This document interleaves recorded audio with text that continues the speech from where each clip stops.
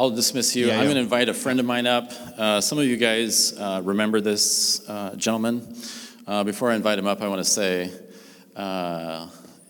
Jonathan Walker's legacy lives on in Homer, Alaska. You have seen over the years, and this is unfortunate. In fact, this is one of my great heartbreaks in my life. You have seen people in ministry and in ministry leadership who couldn't get along. You've seen that, right? Not only are Jonathan and I still in a good relationship, I consider Jonathan to be one of my best confidants on the planet. He's been such a gift to me personally as a friend, and I'm always glad to have him back. I don't know why I'm getting choked up, but would you guys welcome up Jonathan Walker?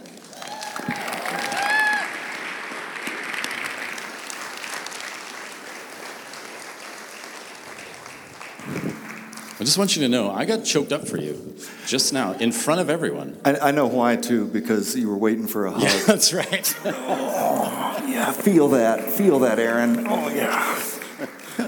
That was good. And that was still 2 seconds too long, but that was good. I'm going to pray for you. So we're actually jumping into a new series this morning. We're going to look at 4 pictures that the Bible offers us for understanding salvation. And actually, you're taking on what I think is one of the most challenging ones. Certainly the most challenging to say. That's right.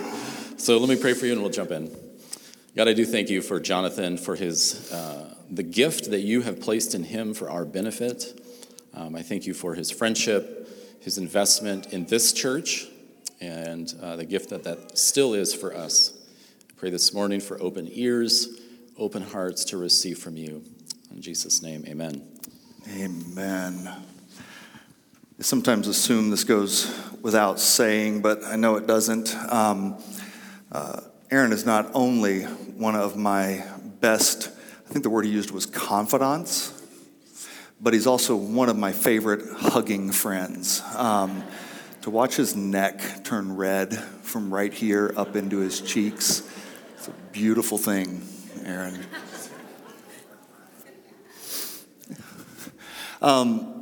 This is the part that goes without saying, I tend to think, but Kitchery and I,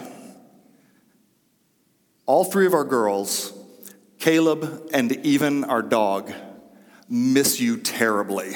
It really is a privilege to be here and with you, and I think I do know why Aaron assigned me this particular topic, and it is because I hate using this word in a sermon. There's only 4 places in the New Testament it shows up, fortunately. Propitiation. Go ahead, say it 10 times fast out loud. Like, it's just a weird word. It's not just as a weird word. Nobody has any idea what it means, right? Now, we're staying out at Carrie and Kathy's out in the river bottom, primarily because it's the same temperature there as it is in Wasilla, so we didn't have to acclimate or anything.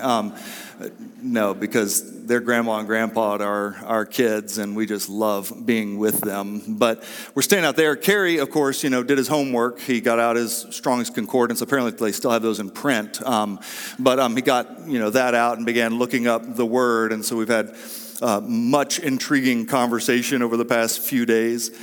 Well, we're going to dive in, and over the next few weeks, we're going to be looking at 4 pictures of salvation. And it's actually, I think, critical that we begin here in this particular one. But we're going to be looking at redemption, reconciliation, justification, which are all easy to say, and propitiation, which I'm going to say as many times as I can in one sermon today. You ready?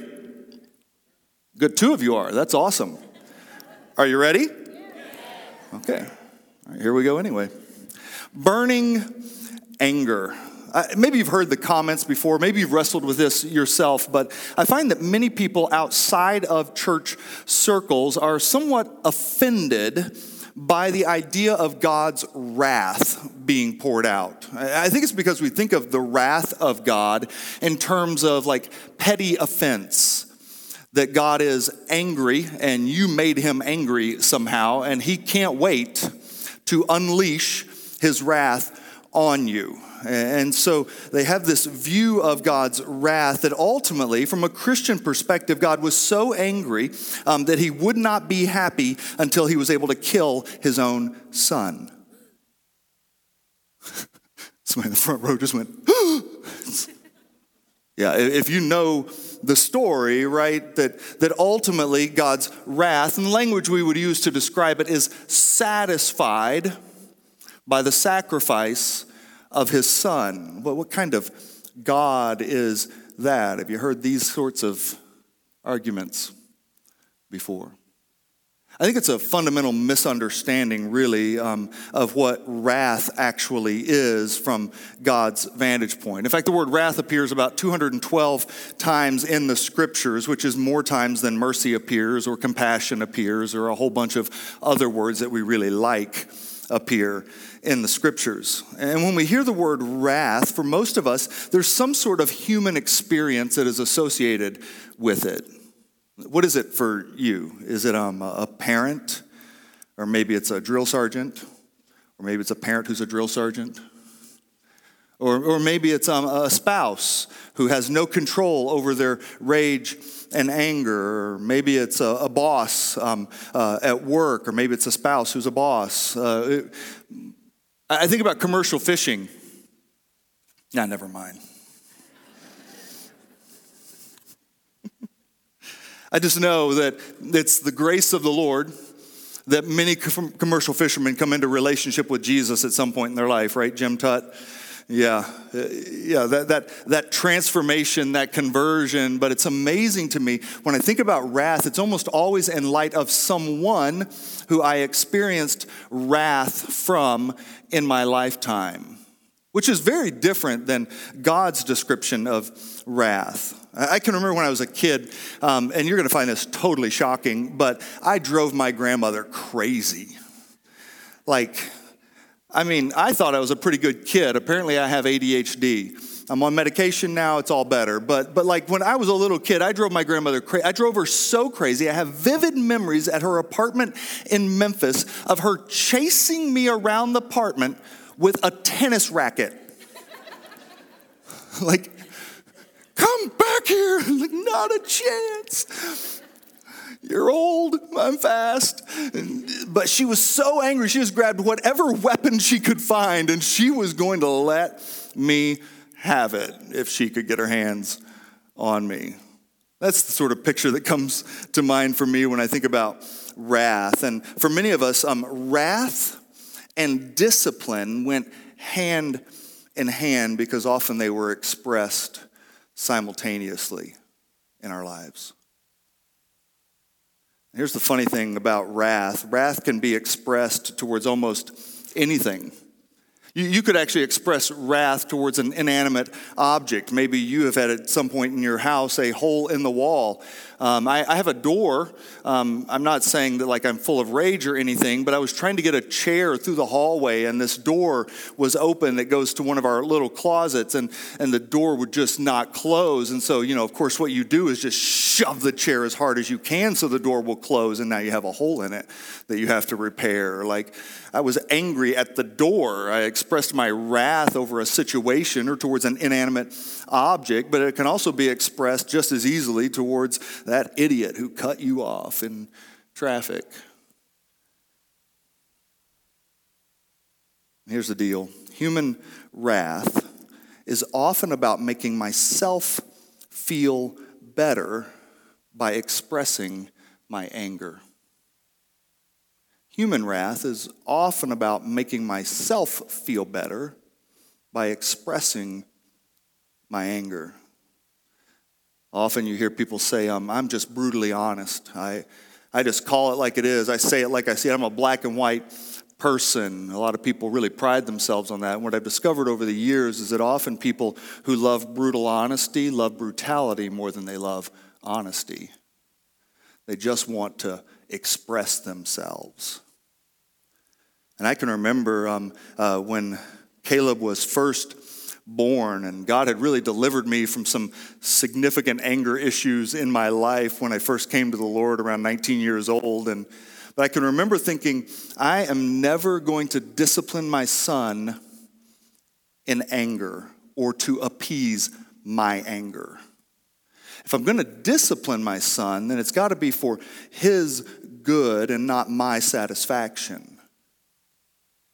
Because I don't want him to confuse those two things, because the Lord actually disciplines those he loves. He chastens us. But wrath in the scriptures is actually reserved for a really specific group of people. In fact, in 1 Thessalonians chapter 5, verse 9, this church who is a brand new emerging church, and Paul is writing his very first letter to churches, and this church is experiencing persecution, but he wants them to understand something about the wrath of God. 1 Thessalonians 5, 9, for God has not destined us for wrath, but to obtain salvation through our Lord Jesus Christ. Because God's wrath isn't about personal punishment. It's actually about the presence of evil in the world. Often God is described as though he's harboring these small, petty offenses. Why is sin such a big deal to God? Why will his wrath be poured out on evil in the world? And why will there be the destruction of people who, by all merits, should have been relatively good people? And maybe a way to ask the question is like this. How much evil would you like to have in the world?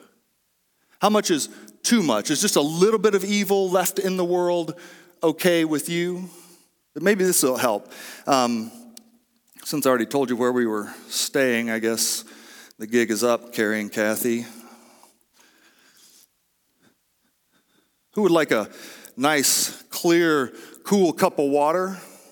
Anybody? I certainly would. Refreshing. I asked this of my daughter last night. I said, if I went and got you a glass of water, crystal clear, nice and cool, would you like it? She's like, oh, yeah, I'd really like that. I said, well, what if I took some of these rat droppings that I found out at Carrie and Kathy's? Oh, those do smell like ammonia. And just put them in the water. I can see them. I can miss them. I don't have to actually drink them, and they haven't dissolved yet. Anybody want to drink? No. I think it's just good still. Tastes fine. Actually, it tastes a little bit like chocolate chips because that's what those actually are. But like, how many would you want in your water and still want to drink it? I mean, how much evil should God allow to be left in the world, in the perfect world, when he makes all things new, when he redeems all things? How much evil should he leave in the world? God is fully, and you need to understand this, he is fully committed to eradicating evil from the world. And his wrath is intended to be leveled against evil. God is fully committed to the eradication of evil because of its effects in the world. In fact, in Romans chapter 1, verse 18, it sort of makes this distinction for us. For the wrath of God is revealed from heaven against all ungodliness and unrighteousness of men who by their unrighteousness suppress the truth. He's not against the men, he's against the ungodliness and the unrighteousness. He's against the evil that is allowed to be expressed through the hearts and lives of men. Which brings me to bloodbath. In the ancient world, and many places even in the world today, the question that you were asking all of the time is, how are the gods feeling today? Are they angry? Are they anxious? Are they happy? Have they been appeased? And the primary way that you were guessing at how the gods were feeling today was how things were going in your life, both in the natural world and in your personal life. And so if you had experienced a significant amount of loss, and it was within reason in your mind that for some reason unknown to you, the gods must be angry today.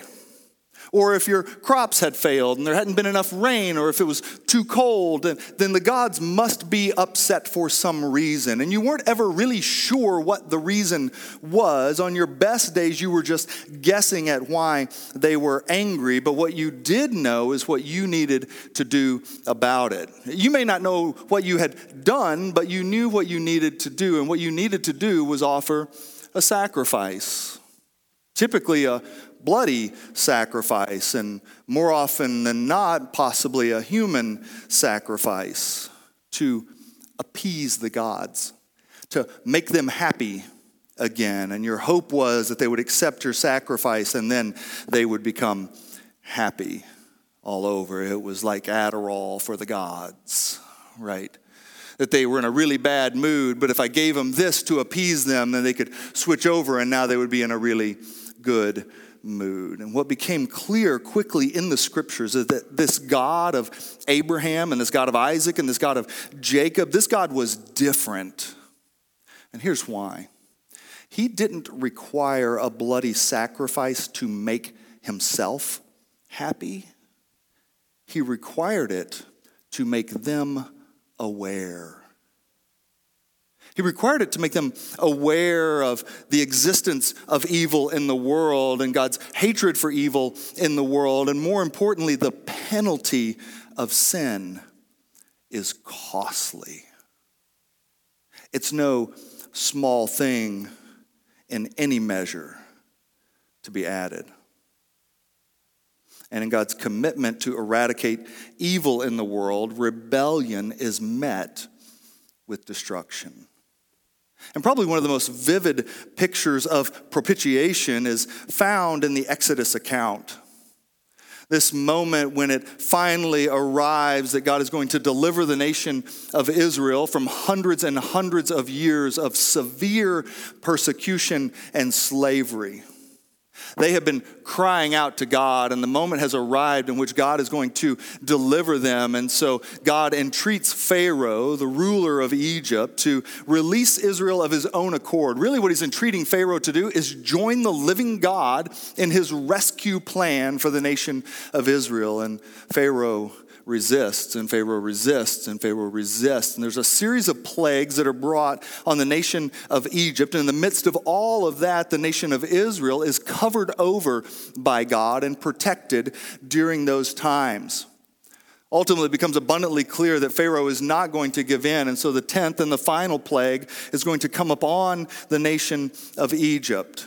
But in this particular case, God gives a command to the children of Israel, and the command has directly to do with whether or not this particular plague will affect their households also. And so here is what he commands them through Moses in Exodus 12, verse 21. Moses called all the elders of Israel together and said to them, "Go pick out a lamb or a young goat from each of your families and slaughter the Passover animal. Drain the blood into a basin, then take a bundle of hyssop branches and dip it into the blood. Brush the hyssop across the top and sides of the door frames of your houses. And no one may go out through the door until morning, for the Lord will pass through the land to strike down the Egyptians. But when he sees the blood on the top and sides of the doorframe, the Lord will pass over your home. He will not permit his death angel to enter your house and strike you down." I want you to take an animal, a young lamb or a young goat. I want you to offer it as a sacrifice. Let the blood be spilled out. I want you to eat the whole thing in your home in that evening. But I want you to take some of the blood and I want you to put it over the doorframe of your house. And when I see the blood over the doorframes of your house, then I will pass over you. You will be covered by the blood. They will be delivered from the land of Egypt, and in really short order, God is going to give them his law. And his law is the appropriate requirements for when his commands are broken. They involve these particular sacrifices. And here's what's different. Israel isn't left to simply guess at what God expects anymore.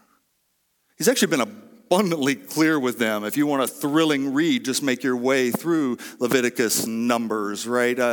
Like he's really painfully clear with them on his expectations.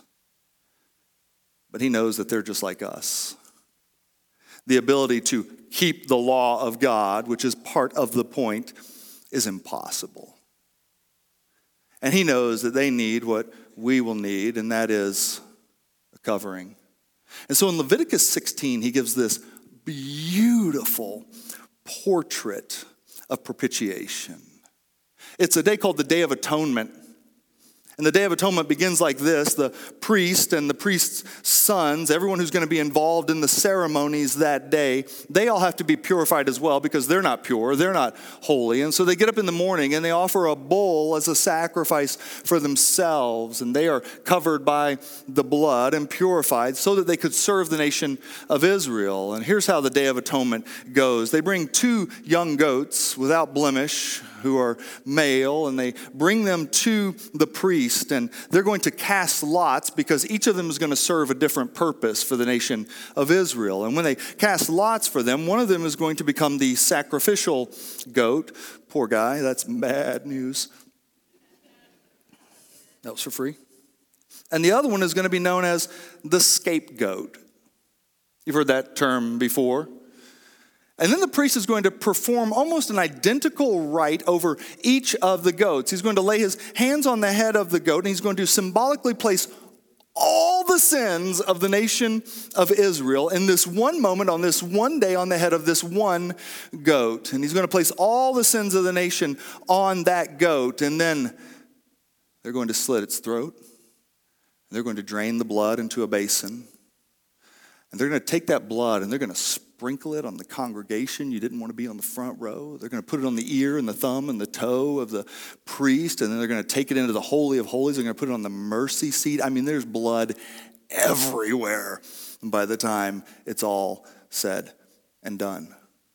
And then the priest is going to come back to this other goat, and he's going to do the exact same thing. He's going to place his hands on the head of the goat, and he's going to place all the sins of the nation on the head of that goat. And then another priest is going to take this goat and lead it, and the scriptures just say, a great distance away from the camp.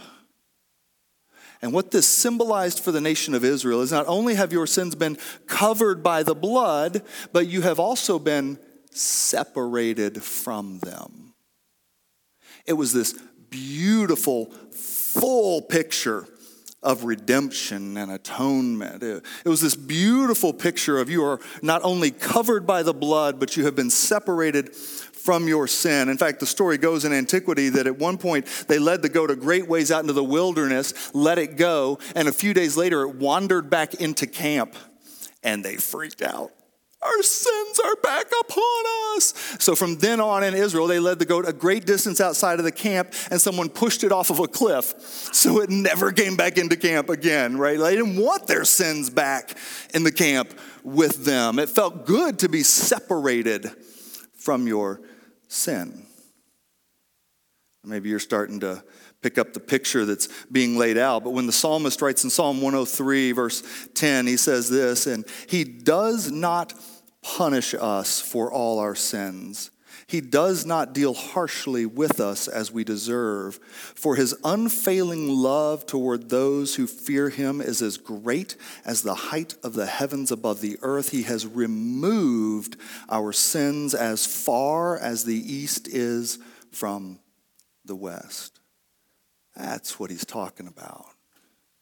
Not only have they been covered, but we have been separated from them. Which brings me to Mother May I made the critical error in judgment, I guess it was last Sunday.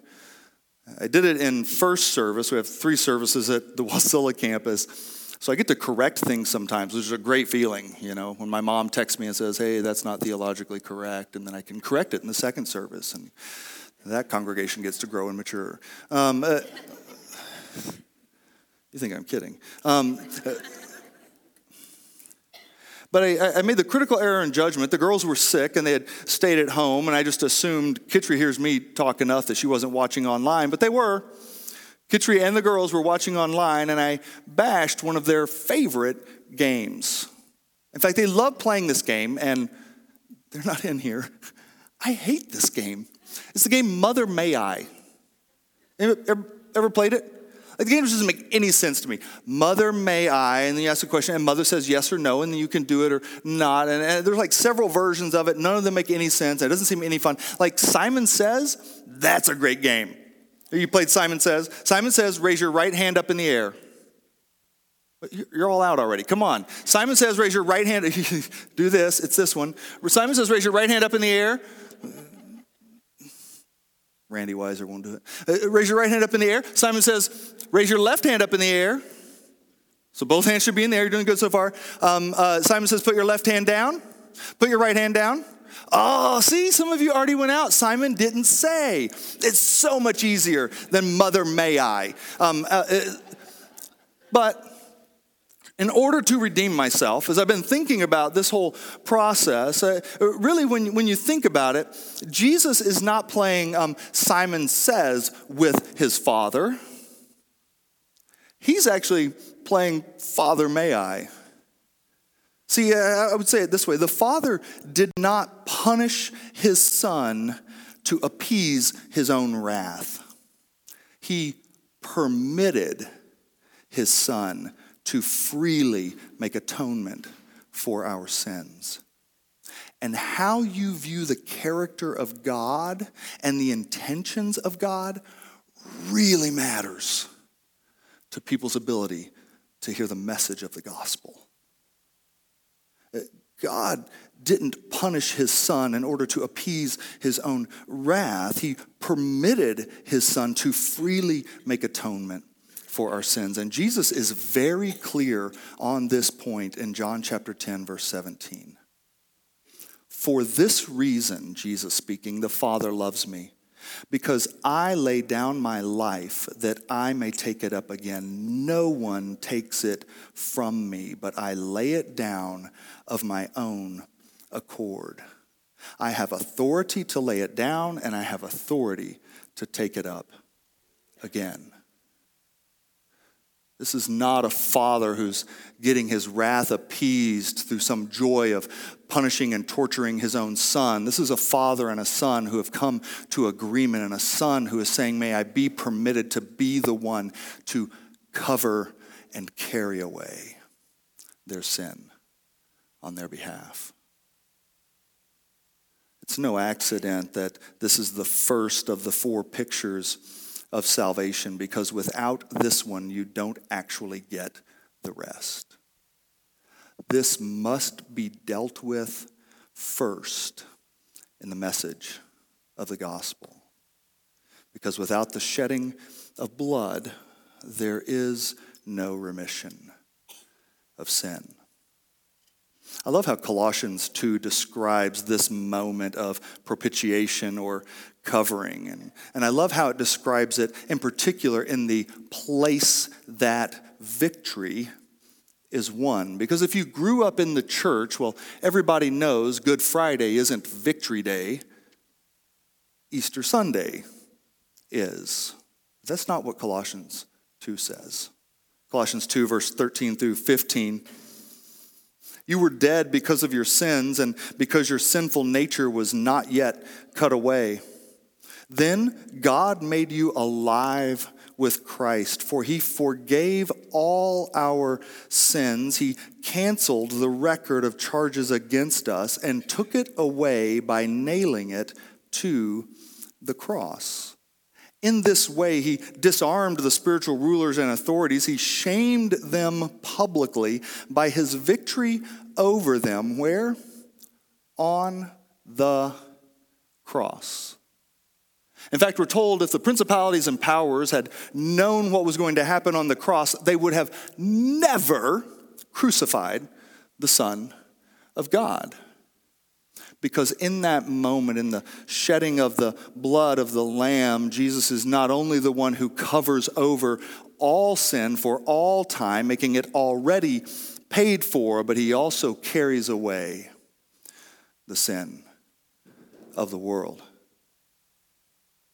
1 John 2:2, Jesus himself is the sacrifice that atones, or the word that's actually used there, he is the propitiation for our sins, and not only our sins, but for the sins of all of Homer. That puts it in a little better context, right, than the whole world, because we use the whole world language a lot, but you know the people who live around here. All sin for all time has actually already been covered by the blood of the Lamb. And the invitation is actually to come under that covering. Which brings me to baby, it's cold outside. Baby, it's cold outside. It has been bitter cold up in Anchorage and in the valley. This has been one of the longer cold snaps that we've had in a while. But it's especially cold, as you can imagine, for the homeless community.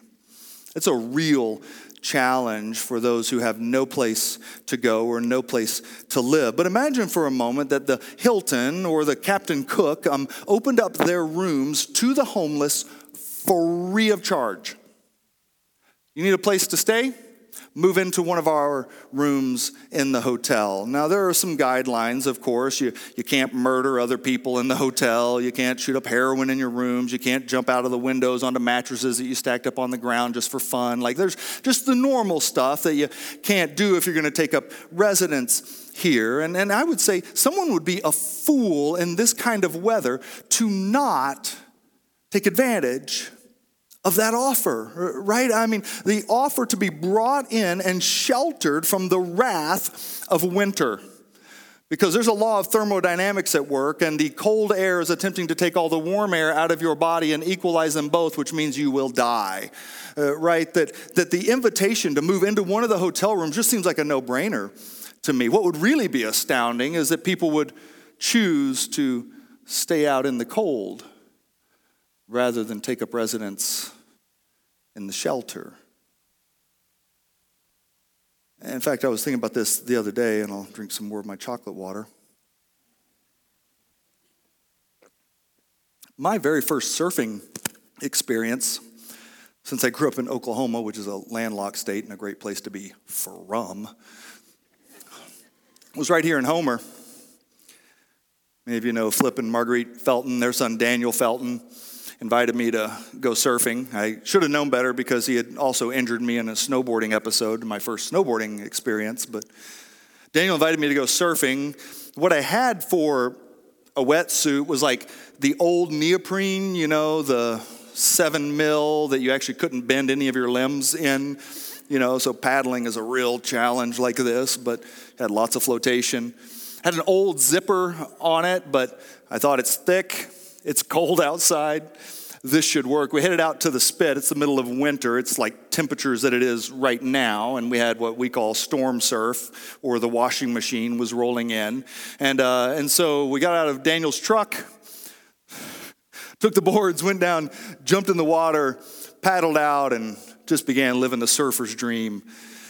I don't know how long it was, but it hadn't been very long. And suddenly the zipper on my wetsuit blew open. You talk about a rush. Like I've had to be rescued a couple of times from the anger of the ocean, a few times on the Humboldt Herald. But in this moment, I thought I might not make it back up to the truck. Like I have freezing cold water just rushing into every nook and cranny, like all my pores, and like I honestly, by the time I got up to the truck, thought I was about to die, and Daniel was gonna have to give me mouth to mouth or something, and that would have made it into the papers, and I would have never heard the end of that either. But it's interesting because the ocean wasn't trying to kill me, right? It's just the reality of being exposed to the wrath of the sea in that moment. In John chapter 3, verse 36, here's how the wrath of God is described and shelter from it is described. Whoever, can you just say whoever? Okay, good. 2 people over here did, and my wife. Whoever. That's like, whoever. This is one of the whosoevers in the scriptures. Like, this is for anybody. Everybody can get in on this deal. Like, the rooms are open if you need a place to stay. Whoever believes in the Son has eternal life. Whoever does not obey the Son shall not see life, but the wrath of God remains on him. You You could come in under the umbrella. You could take up residence in the room. The invitation is for everybody. It's not withheld from anyone. Come in, be covered, get the shelter and the protection that you need. Whosoever believes in the Son has eternal life. Whoever does not obey the Son does not have life, but the wrath of God remains on him. And this is really important because I think our understanding of the nature of God and what he is like in his character is at stake in the way we describe this. The amazing thing to me isn't that God's wrath will not be satisfied until evil is nullified. I hope he wants evil eradicated from the world. The amazing thing to me is actually that God has offered shelter, and in return, he's been vilified for it. That this God who has fully extended himself, who has made every possible provision to be covered and to be separated from our sin, to be brought into the shelter, out from under his wrath, that instead of glorifying him, he is vilified in the world. And I think some of that is our responsibility, because how we describe him matters in the world. Would you stand with us?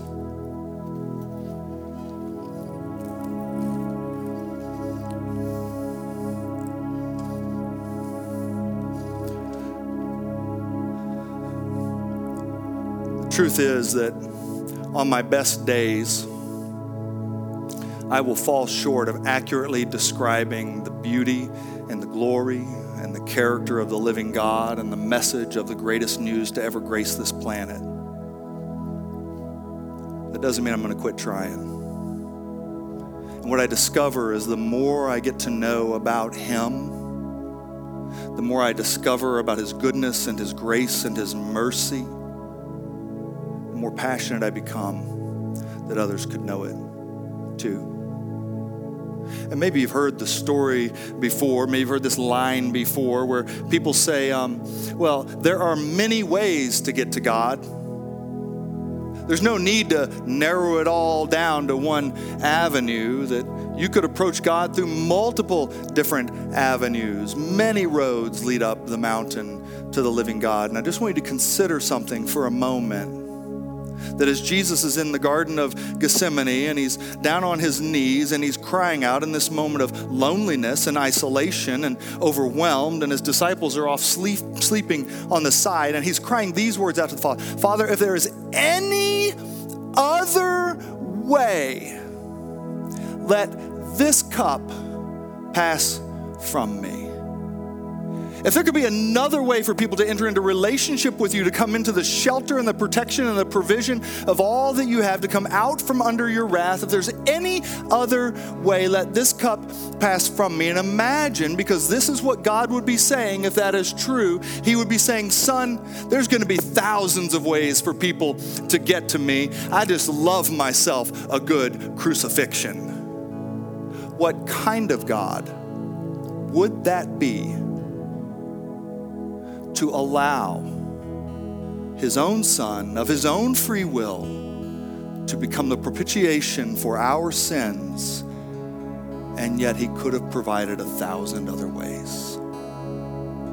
No, God is absolutely certain, and Jesus is absolutely convinced that there is no other way to the Father but by him. Jesus, would you grant us the great gift of knowing the heart of the Father, of being able to communicate the intentions of the living God, that while we could not know perfectly because you're unfathomable to our own hearts and minds, and yet you desire to be known, and you desire that your glory would be revealed through these imperfect vessels. And Jesus, for those in this room who have resisted coming in out of the weather to the protection and the shelter and the covering that you offer, would you soften our hearts and strengthen our resolve, that we could enjoy the gift and the provision that you have offered to your sons and your daughters. Jesus, we love you. We are so grateful for the good news of your gospel. In Jesus' name, amen. I grew up in a Christian home. I went to church almost every Sunday, and I got to tell you, I have no idea how many times I heard the message of the gospel, because for the first 20 years of my life, I believed that I had to respond to my sin by appeasing a wrathful God. Galatians 2:21 tells me that if I could achieve righteousness like that, then Christ died for nothing. Through the blood of Jesus, we're offered an open invitation for a direct relationship with God the Father. And furthermore, the events of Christ that Christ did on the cross for us fully and completely shelter and cover over us. Listen, if God has pressed something on your heart today through this message, we have prayer ministry at the back. They're totally willing and ready to pray with you and pray for you. And also just talk to somebody.